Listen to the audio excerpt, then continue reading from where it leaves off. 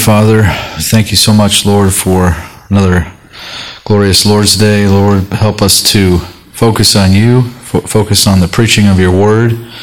Help us to be attentive, to learn what your word has to reveal to us today, and help us to apply it to our lives. Lord, pray for those in this valley that haven't heard your word ever, the truth of the gospel. Help us to go to them and help them to understand and come to know you, to bring glory to your name. We thank you for this place. I thank you for my brothers and sisters, and I pray that you would help them and guide them through the week. In Jesus' name, amen.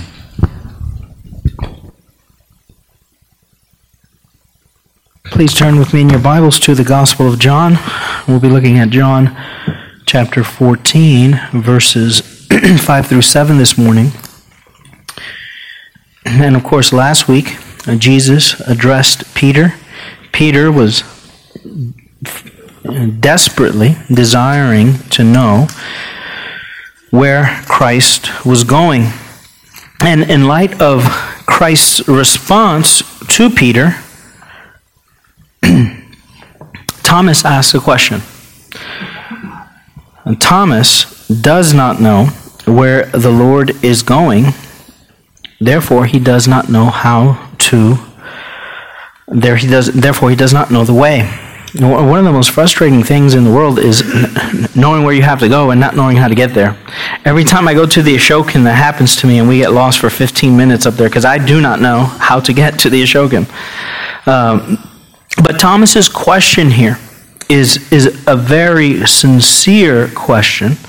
Thomas, of course, is called Doubting Thomas. He's going to ask later to put his fingers in Christ's nail-pierced hands.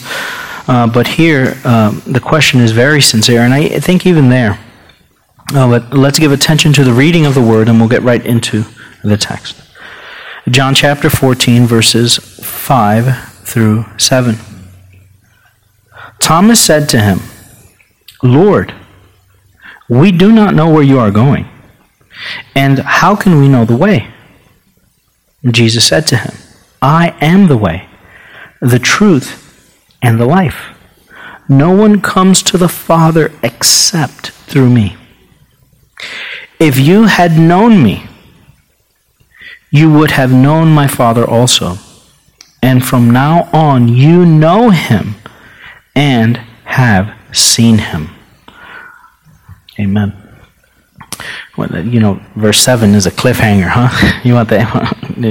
I want the answer he gives to Philip. But that's how this chapter plays out. You have Peter's question, Thomas's question, Philip's question, and then Judas, not Iscariot's question in verse 22. And I'm certain Judas, not Iscariot, always introduced himself that way. Yes, I'm Judas, not Iscariot. So you have a question about the way, verse 5. Second, you have an explanation of the way in verse 6. And then in verse 7, you have some words of comfort. I hate to say this, but most translations, I think, translate verse 7 not as good as they could. But let's get right into it then. The question itself. And this is similar to the question Peter asked. Look back.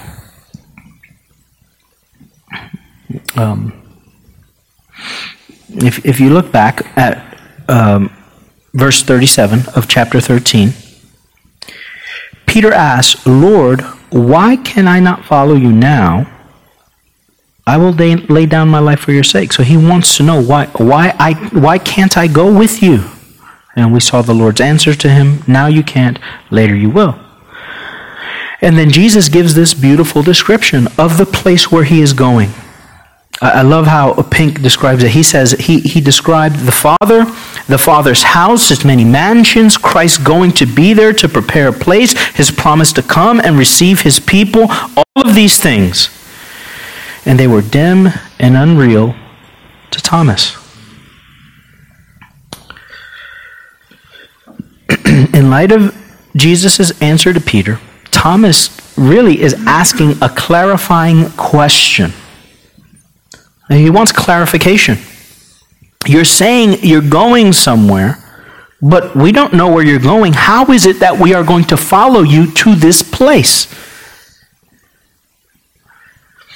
The disciples believed that Christ was the Messiah. They believed him over against all of the religious leaders. The religious leaders of their day did not believe that Christ was the Messiah, but his disciples did. And this question really is an answer of faith seeking understanding.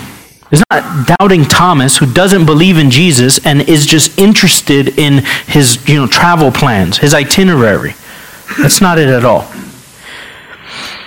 We do not know the road or the path to take.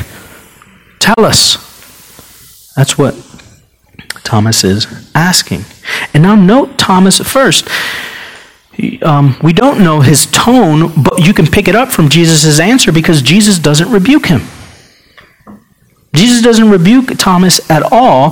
Thomas's desire is to learn from and to be with his Lord. Remember in chapter 11? When Jesus says, come on, let's go, let's get out of here. And chapter 11, verse 16, and Thomas says, let's go and die with him. I don't think he was, just saying that for the sake of his companions. He was willing to die with his Lord. That's the same thing, remember, that Peter says even here in verse 37. I will lay down my life for your sake. Where are you going? I want to come with you. I'll die for you if I have to. Philip had already said a very similar thing when Jesus was leaving. Well, Jesus was traveling, in essence, there to preach when the religious leaders wanted to kill him. And now Thomas, in the same spirit, is asking this question. Where are you going? We want to know. Now, Thomas makes two blessed mistakes in interpreting what Jesus said in verses 1 through 4. And the first mistake was he mistook spiritual truths for literal truths. He's got a father's house somewhere with all these rooms and he's going to go fix them, what's the address? Where on Port Ben? Because I don't know. And that's a common mistake that we made. One of my patron saints, Luther, did this with the Lord's Supper, right? So literal body, literal blood of Christ. Of course, not transubstantiation, but consubstantiation. But he makes that mistake, and we tend to make those mistakes too. We'll read the book of Proverbs as just an open checkbook of promises. And then when we do those things in Proverbs, and God chooses to lead us in a different way or bring difficulties into our life, we're distraught.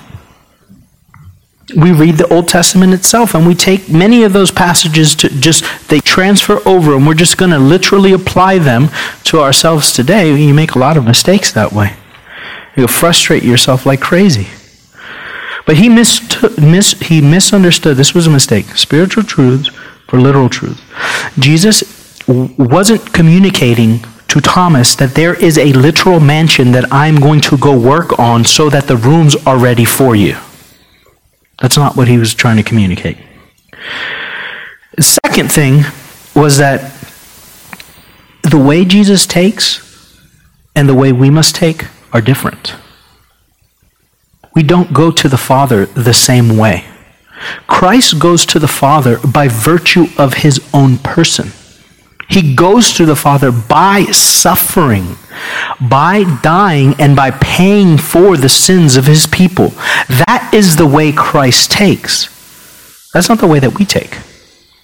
Yes, our life is accompanied with suffering, difficulty. We saw last week, or maybe the week before that, Peter was crucified upside down. He did follow his Lord. But with regards to the way of the Father, specifically what Jesus is talking about here, the way he goes is not the way that we go. We go to the Father through him. We would do well to follow Thomas's example. Right? How does James say? If anyone lacks wisdom, let him ask God. And generally, you know what we do when we lack wisdom? We get frustrated. And we might not do anything about it. We complain, we mope, and we try to resolve things ourselves. But really, we must go to God, specifically when there are truths in the Bible that we cannot understand. An unbeliever, there's no struggle with this. with the unbeliever. The unbeliever could care less. Even the unbeliever who reads his Bible regularly. There are many. But it doesn't struggle with that. If he doesn't understand something, he just chalks it up to, this little book, doesn't make sense anyways. But we would do well to follow Thomas's example. And I think Luther is an excellent example of this. This is from his introduction to the book of Romans. He writes this: I had indeed been captivated with an extraordinary ardor for understanding Paul in the epistle to the Romans. So he's reading Romans, and there's just this increased desire in knowing what is Paul saying in this book. But up until then, it was a single word in Romans 1:17. In it, the righteousness of God is revealed. That stood in my way. For I hated that word. And this is a misunderstanding Luther had because he was a Catholic, right? He's still a Catholic. He's in that Roman Catholic tradition. He's studying Romans, and he hears righteous or righteousness. And he hates that, the thought of it. For I hated that word, righteousness of God, which according to the custom and use of all the teachers, his Catholic teachers, I had been taught to understand philosophically regarding the formal or active righteousness, as they called it, with which God is righteous and punishes the unrighteous sin. And thus I raged with fierce and troubled conscience. So when he was reading about the righteousness of God, all that he could think about, because of his own misunderstanding in light of his teachers, was God's judgment against my sinfulness. And God's righteousness is being manifested or revealed in Christ, and I'm troubled. But here's where he imitates, as it were, Thomas. Nevertheless, I beat importunately upon Paul at this place, most ardently desiring to know what Paul wanted. So he goes back to Romans and prays and studies and listen to what he says. At last, by the mercy of God, meditating day and night, I gave heed to the context of the words, namely, in it, the righteousness of God is revealed, as it were. He who through faith is righteous shall live. And there I began to understand that the righteousness of God is that by which the righteous lives by a gift of God, namely, by faith. I'm not going to go into his explanation or what he means, but what I want to point out was his ardent desire. He kept going. He didn't understand what Paul was saying, so he would pray for mercy, and then he would return and meditate and think about the truth of the word night and day. God, clarify this for me. Help me to understand. And that is something that is worth imitating. But now Jesus describes the way. He's going to give an answer. Jesus says to him, I am the way and the truth and the life. Some take this. Let me finish. No one comes to the Father except through me. This is the greatest and most unique doctrine of Christianity. The exclusivity of Christ. The only way to heaven, the only way to God, the only way you will have fellowship with God is through Jesus Christ. Not through other sources that bring you through Christ, right? So, Billy Graham and others taught that, there's different ways up the same mountain. And a good, and this is true, I could give you the quotes. I could even send you the interview where he said this. He calls it a wider way, a broader way. Or he doesn't anymore, wherever he might be. There's a broader way. So that the faithful Muslim, he's on the other side of the mountain, but he's going to get to the top.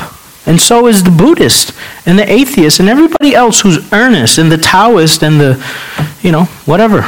We're all just scaling up different sides of the same mountain and go. That's not what Jesus says here. Jesus said that apart from him, you will not go to the Father. You will, in other words, you won't go to heaven. You can't go to heaven.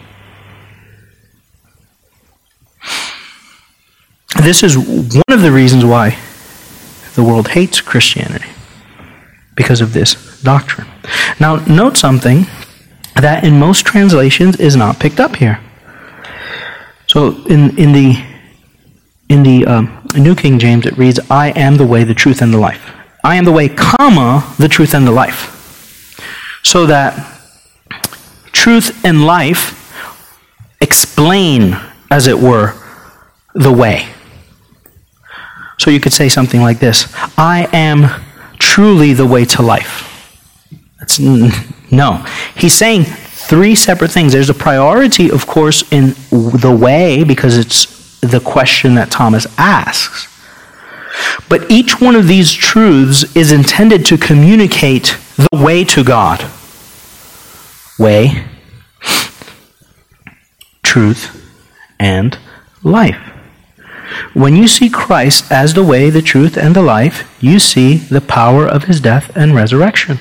And that's what he's talking about in this context. So three things. He's talking about access, the way to God. He's talking about knowledge of God, truth, and communion with God, the way, the truth, and the life. Stephen Charnock wrote, we lost a paradise by sin and have gained heaven by the cross. And when paradise was closed, access to God, knowledge of God, and communion with God were lost. Those are things that Adam did not have as freely as he once did. And that is really what the entire Bible is trying to get at. Man is not right with God ever since our first father's sin. So what God does is he traces the entire history of his worship, the entire history of, the history of the worship of God is recorded in the Old Testament. And if Matthew had never been written, what would the world say? Boy, those Jews failed big time. Because where the Old Testament ends is an abject failure of a people to truly have access, knowledge, and communion with God. In other words, one of the things that we learn from the Old Testament is that the only way to God is with God. A.W. Pink, he noted three different ways of understanding this. I don't think he's 100% right, but very helpful here. He says, what Jesus has in mind is reconciliation, illumination, and regeneration. Right? So access to God really has to do with being reconciled to him. Illumination, of course, is the work of the Spirit by which we understand the truths that are in God's Word, and regeneration has to do with the reception of eternal life. That's what happens in resurrection. Regeneration. When we are born again, the life of God enters the life of man, and we are united to God, and therefore we share in that life now. I think I hinted at this a few weeks ago when I talked about the power of Christ in his resurrection and that union that exists. But Paul says it better than I do. And he does it in Ephesians chapter 1. In Ephesians chapter 1, he says this. He prays. This is a prayer that I've read tons of times. I've read this passage.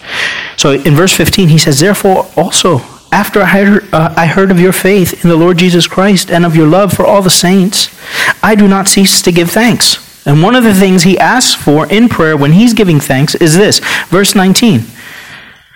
And what is the exceeding greatness of his power toward us who believe, according to the working of his mighty power, which he worked in Christ when he raised him from the dead and seated him at his right hand in heavenly places.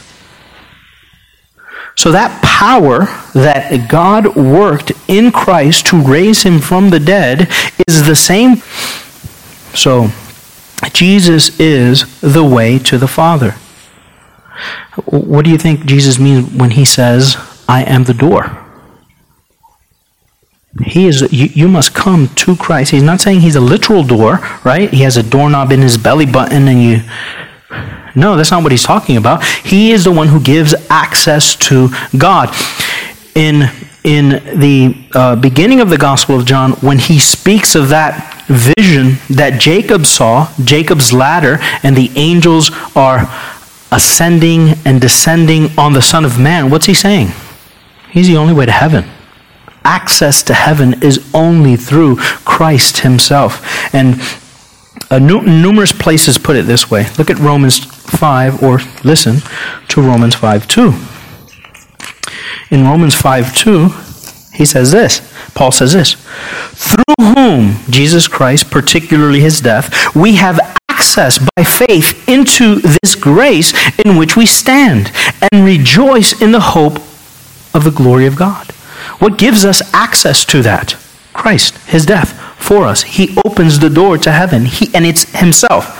It's not particularly, because what he says is, this is another one of those I am statements, and depending on how you count them, it might be the last one. I believe there's another. But Jesus is saying, I am the way. Not I make the way possible, but me, myself. And that's why the exclusivity of Christ is so important. It's knowledge of him, of his person, of his work. He himself is the way to heaven. There are other places where Paul does this, Ephesians 2:18 and even in Hebrews 14:6. But he is also the truth. So he is the way to the Father, but he is also the truth of the Father. What do I mean by that? That by virtue of his person and work, he confirms all of the promises God has made to his people. God was making promises from the very beginning of the Bible. Making these promises. And when Jesus comes into the world, he is the physical expression of all of those promises. He is the truth of God. Therefore, to know God rightly, one must know Christ. In John 1:18, we hear these words, no one has seen the Father at any time, or God at any time. The only begotten Son, he has declared him.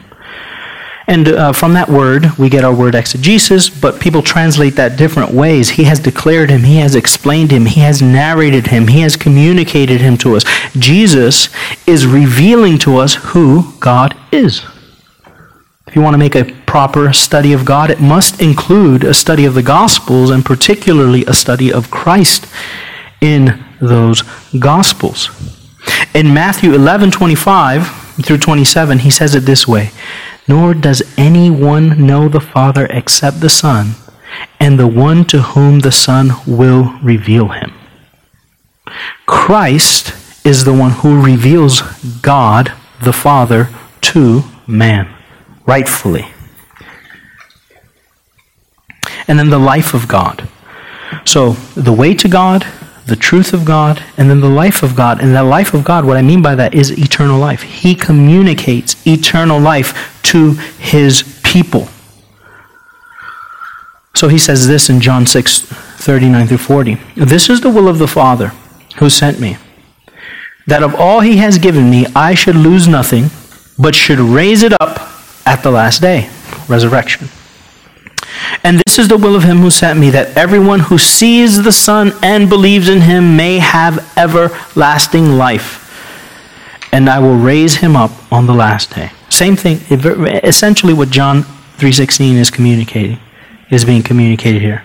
God so loved the world that he sent his only begotten Son, that whoever believes in him might have eternal life. That's the life he's talking about. The only way to have fellowship with God is to enter into or participate in eternal life. Eternal life we can have now, and eternal life we will enjoy in the future, into eternity. So Jesus here explains what the access, the knowledge, and the communion that can be had if you come to him. So where Thomas is making this mistake is like, okay, so we're on the map. How do I turn?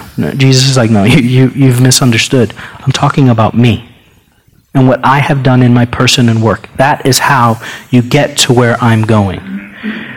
And now listen to what he says next. No one can come to the Father. This is not just propositional. Yes, there are truths that have to be believed, but relational. Christ brings men to his Father.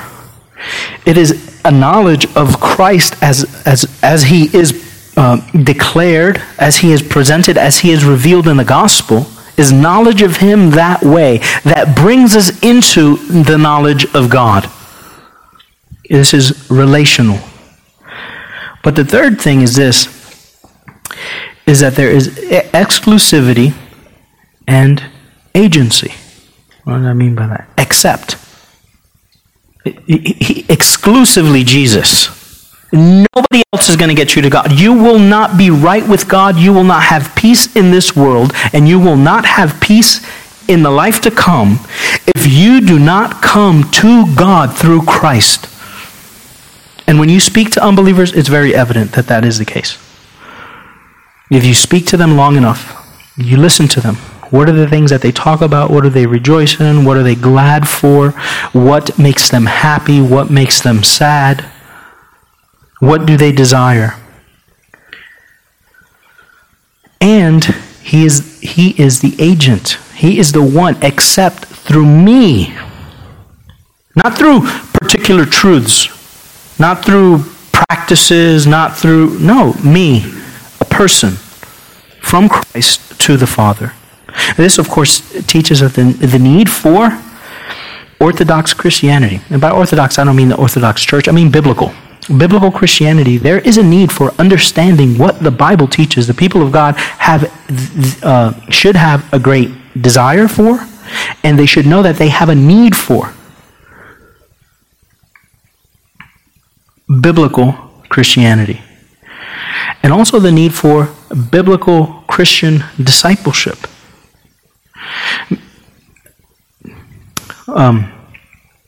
As the Father sent me, so do I send you. The way that Jesus has chosen to reveal himself to his people in this world is by means of other people. It's not really, it's not very complicated to believe that and to understand that truth. We are the means by which Christ will reveal himself and therefore bring people to the Father. We have this treasure in pots of clay. That's what we're carrying around. Right? There's a reformer whose name is Oecolampadius.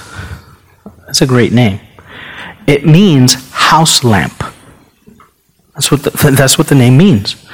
And I listened to an interview where there's a professor whose name is Vern Poythress. I like Vern Poythress. His wife wrote a PhD dissertation on Oecolampadius. Just his life, and I think she maybe worked on a sermon also that he did. I can't remember, but at least a biography of his life. And she's speaking about her husband, and she says that he, Vern Poythress, was their Oecolampadius.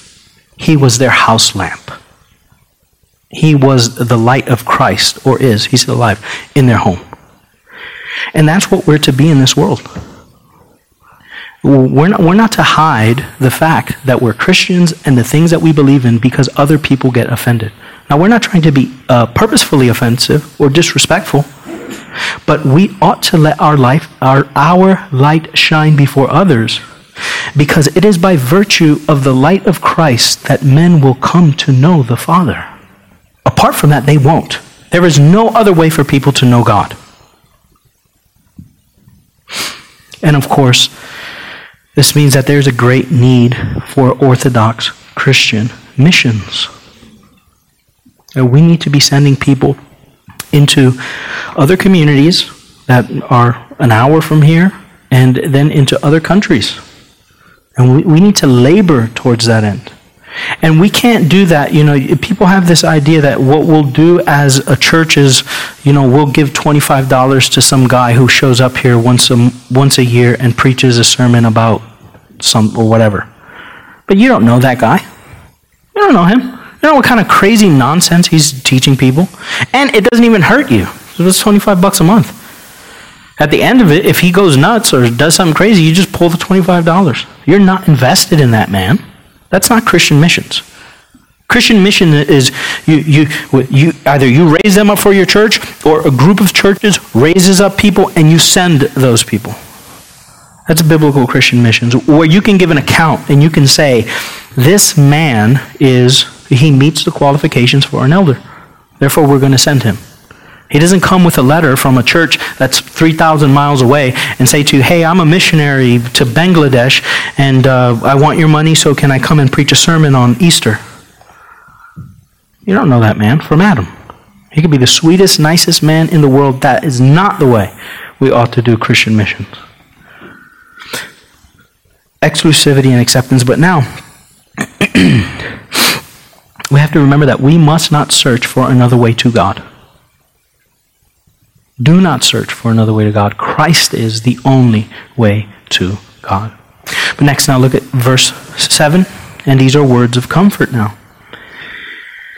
The New King James reads this way. It says, if you had known me, which almost makes it vague, and I think most translations are that way if you got translation on your lap. If you had known me. But,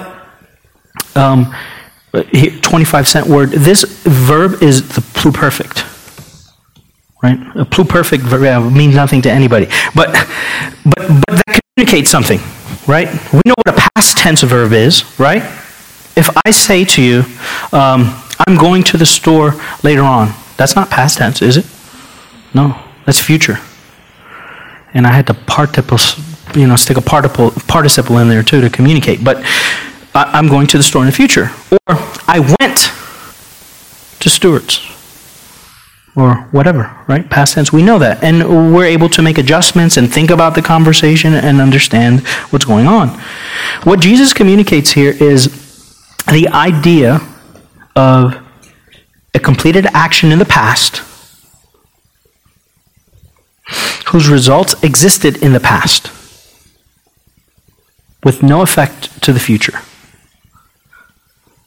Now, that doesn't mean he didn't think that they believed, but a better way to translate it is like this. If you have come to know me, you have come to know the Father. And if you translate it that way, which both the verbs are pluperfect verbs, both verbs are verbs of knowledge, he uses gnosko in one and oida in the other half of the verse. Two different Greek words. Don't concern yourself, right? Why do I say that? Not for the sake of letting you know that I know Greek, but for the sake of understanding this verse better as a promise. The intention of this verse is not for Jesus to say to his disciples, if you had known me, you would have known the Father. He's not saying that. He says, if you have known me, which they did, you have come to know the Father. That is comfort. He's offering Philip, and if you think of Thomas, and if you think of the context, that's what Philip wants.